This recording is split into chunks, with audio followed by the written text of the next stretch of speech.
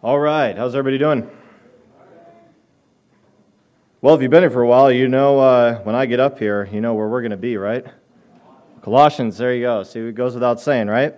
We are going to get back in this letter from Paul. It's been about exactly a month since we were in it last time. And we're picking up where we left off. We'll be in chapter 3. If you're using a fancy blue Bible we provide, it's on page 984. Our text is going to be verses 18 through 19. Just two verses. Two verses this morning.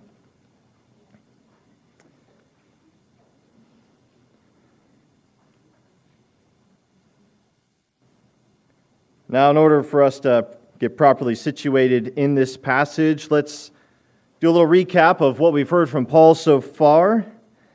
Up until this point in his letter, his exhortations have been to the church as a whole.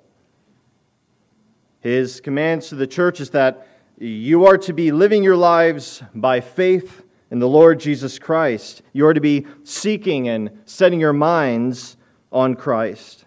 You are to be clothing yourselves with the virtues of Christ, namely love. You are to let the peace of Christ rule in your hearts. And you are to let His Word dwell in you richly and do everything in His name. That is, with His glory and His reputation in view. Now that last exhortation, which Paul gave in verse 17, makes it crystal clear that every aspect of our lives should be lived out in subjection to the lordship of Christ as an act of worship. Whatever you do, word or deed, do everything in the name of the Lord Jesus. It is worship in all of life. All of life should be lived in subjection to His lordship as an act of worship. Paul wrote, "Whatever you do, everything, word or deed, do in His name, giving thanks to God the Father through Him." That shows you the kind of obedience it is. It is joyful obedience, gratitude for the grace of God, for all that He has done, offering up your worship willingly, freely, joyfully. We are to make it our ambition to do all things according to His will and ultimately for His glory.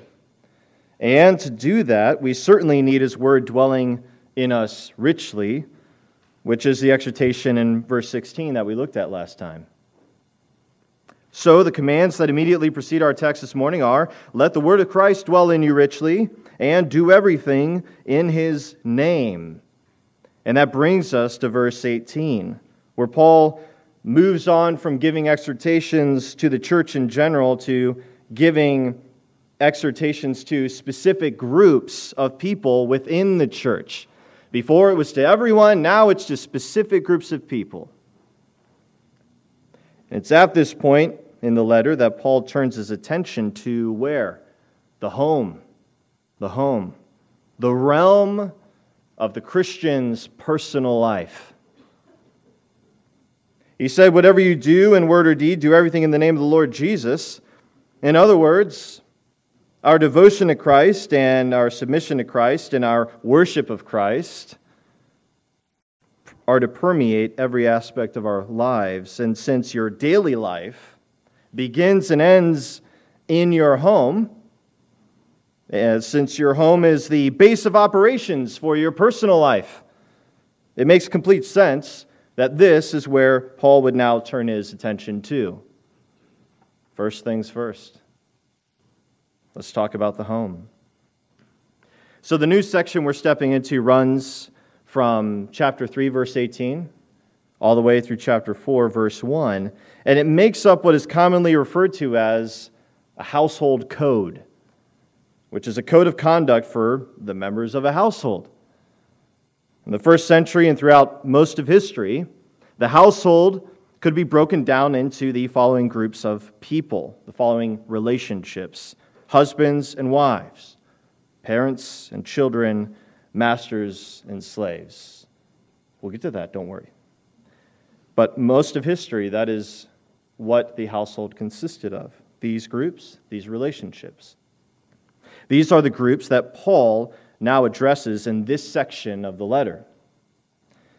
Now, a household code was not some new concept that Paul was introducing, nor was it something unique to Christianity.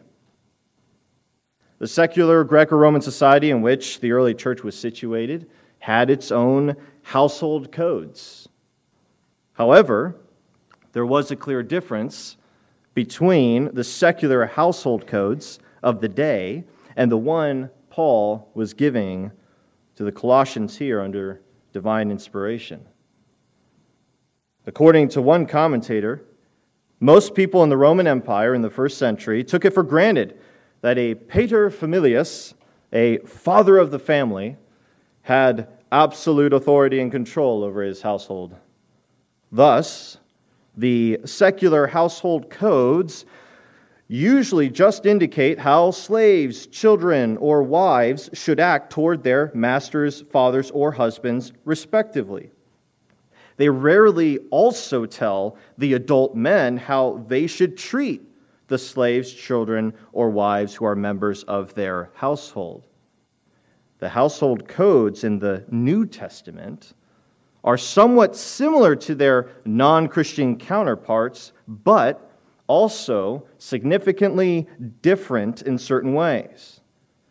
These New Testament texts do not give absolute power to the men, but instead require a high degree of responsibility and mutual respect for all members of Christian families. So there's the distinction.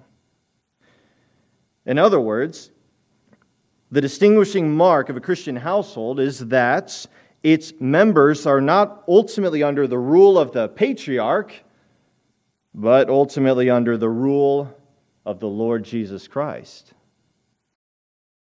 Even those who are in positions of authority are themselves under authority. They're under the authority of Christ. So, here in this section, Colossians 3:18 through chapter 4, verse 1, we have our Lord's commandments for how we are to conduct ourselves in a manner worthy of Him within the context of those earthly relationships through which our personal lives are primarily lived out.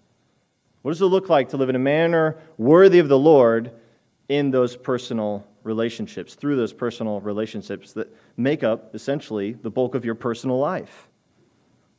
That's what we have here. So in light of this, I thought it'd be good to title this sermon series. Let's make it a series. We'll cover this section. And this whole section we can call Heavenly Priorities in Earthly Relationships. So this morning is part one. Part one. Here we are. Paul begins with the most integral relationship in the home, and that is the marriage relationship, which he addresses in verses 18 and 19. He speaks to all the wives in the church, and then he speaks to all the husbands in the church. Now, before we read the text, I want to clarify that while this instruction is directed specifically to Christian wives and husbands, it's not just for them. It's not just for them to hear and understand, but also for the rest of you as well, who don't fall into that category. This instruction is for every Christian to heed, whether you have yet to be married, are married, or used to be married. Why? Because it illuminates our Lord's will concerning marriage. And as Christians, we're called to understand what His will is. And that includes His will concerning marriage. Our thinking is to be conformed to His so that we might not be foolish, but wise. And also so that we might uphold the truth and accurately communicate His will to others. We're to have the mind of Christ. Here are His thoughts. Here are His words. Here is His wisdom on this subject. Now, with that in mind, let's read our text for this morning. We'll start with verse 17, just to kind of keep in mind Paul's flow of thought as he makes his transition to addressing the home. Starting in verse 17, leading up to our passage, "And whatever you do in word or deed, do everything in the name of the Lord Jesus, giving thanks to God the Father through him. Wives, submit to your husbands, as is fitting in the Lord. Husbands, love your wives, and do not be harsh with them. This is the will of the Lord. Here, Paul introduces the household code for the Christian, and he begins with the relationship between husbands and wives. And he speaks to the wives first. He exhorts them, submit to your husbands. That's the command. Now, the word submit literally means to arrange under. Arrange under. Arrange yourself under. Wives are to arrange themselves under the authority of their husbands, which means they are to respectfully yield to his decisions for them in their home. Now, you can't help but notice how brief Paul's instruction is to married individuals, right? That's it. 2 verses, wives submit, husbands love your wives. That's it. He's writing to an entire church, and we'll see at the end of this letter, he expects this letter to be taken to a neighboring church and read to all of them as well.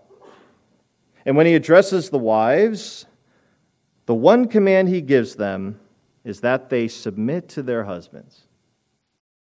This does not mean that this is the only thing a wife is to do in marriage, but what it does mean, because he could have said more, he only gave one command. Which command did he give? It says it's pretty important, right?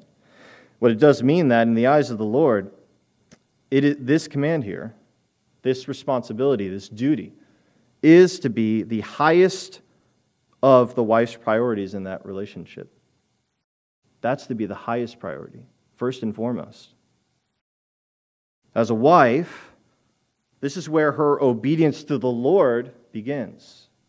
So again, it's not the only thing. But this is where it begins, in marriage. Now, why is that the case? Why? Why is it so important for wives to submit to their husbands? And again, I know this kind of, in our culture today, in this generation, in the previous recent generations, this kind of rubs against what we're used to as far as our understanding of marriage, or at least what is popular. This idea of submission is absolutely unpopular. It's controversial. But why is it here that we find in Scripture God's will concerning marriage, the one commandment, this priority for wives to submit to their husbands? Why is that? Because as Paul explains, what does he say? What does he say right after that? It's fitting in the Lord. It's fitting in the Lord. In other words, it's proper for those who are in Christ. This is proper. This is fitting in the Lord. A wife's submission to her husband is right and good in the eyes of the Lord because it accords with his design for marriage, in which the husband is the head of the wife. That's how he designed marriage. We see the basis for this all the way back in Genesis 1 and 2, and I think it's worth considering what's established there. We read in Genesis 1 that at the beginning of creation, God said, "Let us make man in our image, after our likeness, and let them have dominion." And then it says, God created man in his own image, male and female, he created them, both bearing the image of God. Then, in chapter 2 of Genesis, we have a more detailed revelation from God regarding this event. We read that God made the man first, and then, having stated that it was not good for the man to be alone, God made the woman to be the man's wife. That is, his companion, his suitable helper. I will make a helper fit for him. It's not good for him to be alone. He took part of the man's side and from it made the woman. And when he brought the woman to the man as a wife, the man rejoiced That is the reaction. It's as if he said, oh yeah, that's what I'm talking about. God is good. Now think about it. Up until this point, Adam had been the first man. Adam means man. Well, he had been busy exercising the dominion God had given him by naming the beasts of the field and the birds of the air. Right? That shows his dominion. He's naming them. So he's been doing this all the way up until this point. And then God brings the woman to him, and when he saw this beautiful creature God had made, he said, "This at last is bone of my bones and flesh of my flesh. She shall be called woman, because she was taken out of man." So notice the joy, the delight, the good thing that is happening here. And Adam's naming of her demonstrates his position of authority in that relationship already. But this is an authority, don't miss this, that is exercised in the context of love and affection. There's a dominion authority over the creatures of the earth, but then there's the wife. And hey, that kind of, yes, there's an authority there, but it's in this context of personal love and affection. It's an authority that recognizes that they are partners in the fulfillment of God's purposes for them. Remember, both bear the image of God. Both are given dominion to rule together, king and queen. It's probably the most similar kind of relationship we can compare it to. There's dignity in both roles. They are equals, yet there is a leader in that relationship by God's design. It would be kind of hard to have two captains, two presidents, two bosses, two heads. There's no order in that. So this is by God's design. They are partners in fulfillment of God's purposes for them. And the concluding statement in Genesis 2:24 is as follows: "Therefore," somewhere around there. Maybe I didn't put it in. Here's what it says: "Therefore, a man shall leave his father and his mother and hold fast to his wife, and they shall become one flesh." They shall become one flesh. This is a statement of God instituting the marriage relationship. So the marriage relationship instituted by God at the beginning of creation is the covenanted union of lifelong companionship between a man and a woman. A union in which the woman lovingly places herself under the authority of her husband, and the man lovingly leads his wife so that they together might harmoniously glorify God as one flesh. Isn't that a beautiful thing? That's God's design. That is marriage as God intends for it to be. Sin, however, messes this up. We keep reading in Genesis. We get to chapter 3, and things go south. And this good thing that God had created is frustrated by sin. Sin entices us to rebel against authority and to be self-centered, self-serving people. And this perverts and distorts and very often destroys marriages. It's only by the grace of God that we're able to experience the blessing and goodness of this sacred institution. And if God has caused you to be born again through faith in His Son, Jesus Christ, you are now free from the enslaving power of sin and are actually capable of doing marriage God's way. And as you do this, you will be blessed. You will be blessed. So, wives, the Apostle Paul says, submit to your husbands as is fitting in the Lord. Now, if you look at the next verse, you'll see that he commands the husbands to love their wives. You may wonder, why doesn't Paul just command the wives to love their husbands? Why does he instead only exhort them to submit to them in this passage? Surely he should add that on there. I mean, isn't that the greatest commandment after all? To love? It is. It is. Nothing's changed. It is. But here's what we need to understand. In marriage, a wife's submission to her husband is love. It is love. It is the primary way her love for her husband is demonstrated. This is how it is with Christ and the church, by the way. Our Lord said, "If you love me," so he's speaking to all those who are his disciples. "If you love me, you will keep my commandments." And he said, "Whoever has my commandments and keeps them, he it is who loves me."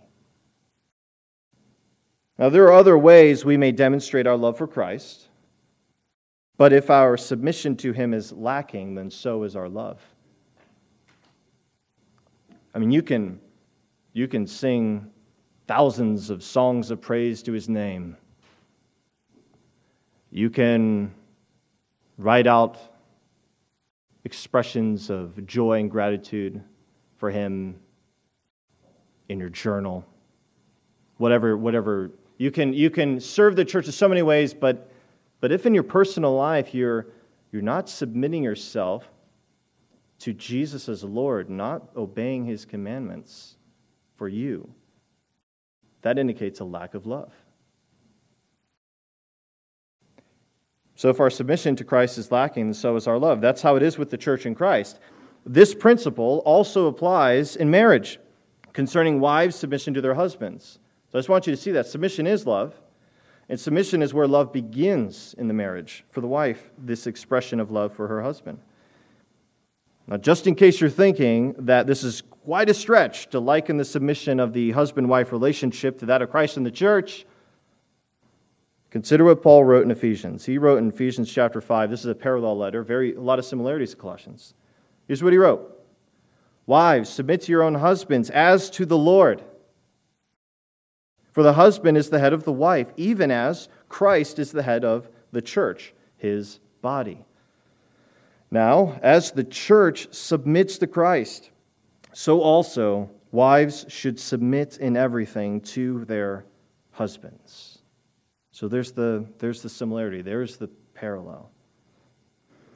By God's design and according to his perfect wisdom, the husband is the head of the wife, and this order among and distinction between the roles of husband and wife are essential for a marriage to first function properly so that it may then have room to grow and flourish. It needs to function properly first before it can grow and flourish. This is the order between the roles. This is the distinction that by God's design, how marriage is to function. So, as an illustration, let's say you're going to plant a tree. What does it need in order to grow and flourish once it's planted? Do you have a basic idea? There's kind of some basic things that a tree will need in order to grow and flourish once you plant it. It needs water, it needs sunlight, and it needs nutrients. So you need to make sure it gets these things because they're essential. They are essential. However, the first and most basic thing it needs is to be planted in the ground properly. That is, right side up for a start. You should not expect it to grow and flourish no matter how great the sun and water and nutrients are if you plant it in the ground upside down, because that's not how God designed it to function. I know it's a basic illustration, but you get the idea. So in marriage, then, a wife's first and most basic responsibility is to place herself under her husband's authority and leadership, so that she, along with her husband, can work towards making their marriage grow and flourish through Christ-like love and service, and thus glorify God together as a team, as one flesh. Now let's talk about the husbands and their role. And wives, I know you're thinking like about time. Wonder when he was going to get there. See, I didn't make you say, I didn't make it two-parter. Okay, come back. We're getting both of you right now. No one's safe. So we're going to talk about the husbands. What is their heavenly priority to be in this earthly relationship? Well, Paul says in verse 19, husbands, remember, he could say anything, but he's very brief. He gives, if I could say one thing, here's what I'm going to say. Love your wives and do not be harsh with them. Love your wives and do not be harsh with them. Take note that he does not say, husbands, assert your authority over your wives. He does not say, husbands, make sure your wives submit to you. Rather, he commands them, love your wives and do not be harsh with them. The fact that husbands are given direct commands concerning their own personal conduct towards their wives, as we said earlier, it sets the Christian household code apart from the typical secular one. You see, while the husband has authority over his wife, he is under the authority of Christ, and his authority is subject to Christ's authority. Christ's commandment to husbands is that they be loving their wives. That is to be their number one priority in marriage. This is not referring to a husband's emotional or physical affection towards his wife, although those things have their place and should not be lacking. Rather, it is referring to a relentless care for her entire well-being, body and soul. It is a selfless, sacrificial commitment to seek her highest good according to the Lord's standards. A selfless, sacrificial commitment to seek her highest good according to the Lord's standards. Once again, we can look to the relationship between Christ and the church to better understand how the marriage relationship ought to be. In Ephesians, once again, we see Paul describe in greater detail the kind of love, this kind of love, that a husband is to be demonstrating towards his wife. Back in chapter 5 of Ephesians, Paul writes this, husbands, love your wives as Christ loved the church and gave himself up for her. Selfless, sacrificial. That he might sanctify her, having cleansed her by the washing of water with the word, so that he might present the church to himself in splendor, without spot or wrinkle or any such thing, that she might be holy and without blemish. So Christ's love is selfless and sacrificial, and the goal is the church's what? Sanctification. Maturing her good, that she might be holy and without blemish. Paul says, in the same way, husbands should love their wives as their own bodies. He who loves his wife loves himself. For no one ever hated his own flesh, but nourishes and cherishes it, just as Christ does the church. One flesh union. Husband and wife, care for her as you do your own body. Nourish, cherish it. Maybe for some of you men, you need to do it better than you care for your own body. Love your wife in this way. But husbands, you're to follow the example of Christ in loving your wives. You are to love them with a selfless, sacrificial, sanctifying love. That's the kind of love that you're commanded to be demonstrating towards them. You are to look to their interests and consider them as more important than yourselves. You are to show your wives the same kind of attentiveness and care as you do your own bodies. Again, some of you may need to do that more, since you are both joined together as one flesh. So a man who neglects to love his wife, then, is a fool. he is a fool. He's like a man who neglects to feed or clothe or wash himself because he's got more important things to do or more interesting things to do. By neglecting to love your wife, you're really issuing an open invitation for misery to come into your life. So if you want misery, just go ahead and neglect the Lord's command in this area, husbands. Loving your wife is the Lord's highest command for you as a married man. Do this, make it your priority, and there's blessing in it. You will be blessed. There's that saying, happy wife, happy life. Happy spouse, peaceful house. I just made that one up, but the idea is the same. I kind of went on a tangent trying to think of rhymes, so I'm like, forget it. You get the idea, right? If the husband's priority is the highest good of his wife, there will be blessing in the home. That is the top priority. This is the hub. This is where all the activity is rooted in. The husband and wife are off. It's felt in the rest of the household. And then on into life. Again, you see someone who hasn't fed themselves or clothed themselves or washed in a long time, you see, you are looking very unsightly. My goodness, what is wrong with you? You need to tend to that. Same with a husband's life. When we see this, there's an effect.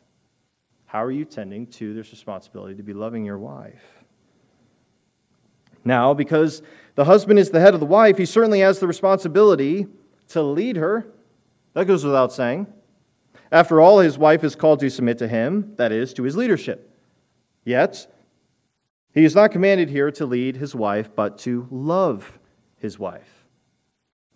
Husbands, you won't lead your wives well unless you are first and foremost loving them with Christ-like love. That's how you lead them well. If you're not doing that, you're not leading well. And as the leader, although both you and your wife are responsible to love one another, absolutely, wife, you still got to love your husband, right? I mean, you're both responsible to love one another, but as the leader, you, husband, are the one who should be taking the initiative in leading in love. You should be leading in this. She's called to submit to you. Let her do this with joy, by loving her as the Lord has called you to do. Marriage will thrive in the context of love, and the husband is supposed to lead the way. Right? It's God's design. Marriage is supposed to be lived out in the context of love. Who sets the tone? Who's leading that relationship? The husband. He's the lead in this. How? By looking to the example of Christ and following in his steps. Now, to emphasize the great importance and priority of the command to love, Paul gives an additional command to the husbands regarding their wives. You see, wives, so they get two. You just got one, they got two. If that's any consolation. But Paul gives an additional command to the husbands regarding their wives. He says, husbands, love your wives and do not be harsh with them. A more literal translation is, do not be embittered against them, as it's translated in the New American Standard Bible. The New King James and the Christian Standard Bible, formerly Holman Christian Standard Bible, translate it, do not be bitter toward them. The action Paul is prohibiting here is that of being embittered. So it's a little, when you read the ESV, it says, do not be harsh. You're thinking, don't act harshly. The action that he's commanding against is don't be bitter, be embittered. Being embittered is what he's prohibiting. Being made bitter. Now, certainly a husband should not act harshly towards his wife. So that's fine. Read the ESV, say, well, that makes sense. Yeah. Obey that too. But we want to look at more specifically what Paul's getting at here. Paul is addressing more specifically the attitude or the thinking that would give rise to the outward behavior. Harsh outward behavior. Sinful outward behavior towards his wife. Do not be embittered against your wife. That's the command. So husbands, there will be times when your own dear wife will sin against you. I know it's hard to believe, but that will happen. She'll sin against you as you will to her. You'll do that to her. Because after all, you're two sinners living under the same roof. There will be times when you and her have some bitter experiences. You're like, well, that was bitter. That was a bitter moment. So there'll be times when you have that. But whether or not you yourself become embittered against your spouse is completely within your control. There's a difference. He's not saying, don't ever experience anything bitter. It's like, I'd love to, please tell me how. I mean, you can't control circumstances or what other people do. The command's not about that. It's about you being embittered, you becoming bitter. So whether or not you yourself become embittered against your spouse, that's completely within your control. You are the one who determines whether or not you're going to be bitter. How do you obey the command to not be embittered against your wife? How do you make sure that you're not going to actually become bitter? Well, we see the wisdom of Scripture in a number of areas concerning this, but the basic idea would be keep short accounts. Don't let the sun go down on your anger. Don't delay in pursuing peace. If there's a problem between the two of you, take the initiative and seek to be reconciled. Be quick to listen, slow to speak, and slow to anger so that you may hear and understand each other and work together towards a resolution. And as a general catch-all, you know what? Let love cover a multitude of offenses. Since, if we're being honest, many of the things we get offended by are petty and made more of an issue than they ought to be because of our own pride. Let love cover a multitude of offenses. That's how you prevent yourself from making yourself bitter. Now listen, if you bottle up your frustration or anger and let it sit and stew inside of you, and if you dwell on whatever offense you have perceived your spouse has committed against you, you're dwelling on it, then bitterness will start to set in. Here comes bitterness, but I tell you, here comes misery. The more that bitterness sets in, then, the more that your heart will become closed off towards your spouse. Bitterness will make you not want to love your spouse. That's what bitterness will do. And that's a dangerous place to be. I mean, loving can be hard, but then to get to the point where I just don't want to love my spouse. I got nothing. Bitterness does that. It's a dangerous place to be because if you let bitterness take hold of you for too long, it will turn into resentment. And your marriage, this blessed union, in the eyes of God, will be on the verge of being destroyed. So Paul warns husbands, the leaders within the marriage relationship, do not be embittered against your wives. Be loving them. Be loving them. So again, if you're doing that first commandment, the other one's taken care of. If I am loving my wife, I'm going to be making myself bitter towards her. So we've seen the first set of heavenly priorities in earthly relationships that Paul mentions in this section of the letter. When it comes to marriage, wives, submit to your husbands as is fitting in the Lord. Husbands, love your wives and do not be embittered against them. This is the will of the Lord. This is walking in a manner worthy of the Lord. This is what Paul talked about. He said, walk in a manner worthy of the Lord. Here you go. This is what it looks like to walk in a manner worthy of the Lord. Paul had said we're to be seeking the things that are above. This is what it looks like. When you're living out your earthly life and you're seeking the things above, this is what your marriage will look like, what you'll be doing.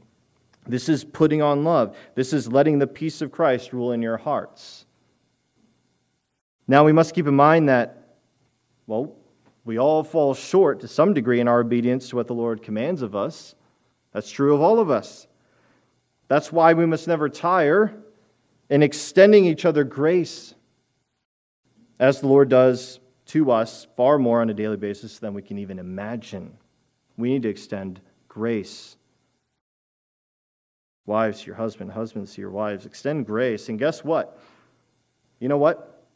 When they fail, and they do, and you do too, when that happens, the failure of others to obey the Lord, you know what that does to you? That presents you with an opportunity for your obedience to Him to be tested, to be proven genuine.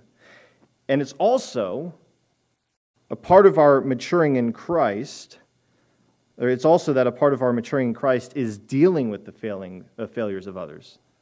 Part of your sanctification is dealing with the failure of others and also learning from your own failures.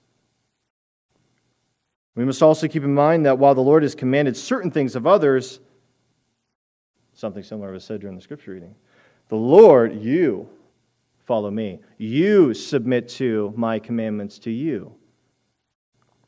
Right? So while the Lord commands certain things of others, we're to be about the business of obeying the things He's commanded of us. The extent of our obedience to the Lord is not conditioned upon the extent of others' obedience to Him. But what about her? What about him? Have you met my husband? It's like, okay. Jesus is the Lord. You're under Him. What has He called you to do? So, wives, you may be tempted to think that if your husband isn't loving you as he ought to be, then he doesn't deserve your submission. Husbands, you may be tempted to think that if your wife isn't submitting to you as she ought to be, then she doesn't deserve your love. However, it really isn't about your spouse deserving anything from you. It's about the Lord deserving everything from you and doing these things to please and glorify Him. That's what He did for us, right? He didn't forgive us because we met Him halfway, turned our lives around, started living for Him, and He's like, all right, now I'll love you. No, He pursued. He loved first. So we do these things first in marriage and also in all these commandments towards one another. We're to be about the business of obeying the Lord, regardless of whether or not they're reciprocating obedience. So the question I'll leave with you, husbands and wives, is this. In light of all that, are you going to be a help or a hindrance to your spouse's sanctification? Just think about that. Are you going to be helping your spouse in their sanctification, or are you going to be a hindrance? Your faithfulness in doing what God has commanded you to do will help pave the way for your spouse to mature into the kind of man or woman God desires them to be. By your obedience, that'll pave the way for them to become the kind of man or woman God desires them to be. And that is true, godly, faithful, marital love. Let's pray. Father, thank you for this, your words of wisdom concerning marriage, which is your institution, something you made, something you designed. And we pray that we might embrace your commandments, your will concerning marriage. I pray for all those who have yet to be married that they'll remember these things. They'll cling to them so that they will be set up well when they do one day, Lord willing, get married. And Lord, I do pray that all of us would have your mind on these matters, that we would think biblically, that we would think truthfully, understand the truth that we might rightly communicate it to those around us. And Lord, especially for our husbands and wives in here, I pray that they would submit to your will and what you've called them to do, so that their marriage indeed will be blessed, not just as an end of itself, that they would just be happy together, but Lord, that you would be glorified by the beauty of that relationship when they are loving one another and working in harmony together in service to you. We know that's a powerful testimony to the watching world, to the unbelieving world, Lord, to see the transforming power of your grace and love lived out or experienced in the marriage relationship. It's a testimony to the kind of transforming grace and love that is offered in the gospel. And so we do pray that you'd help us be about the business of doing your will in these things. In Jesus' name, amen.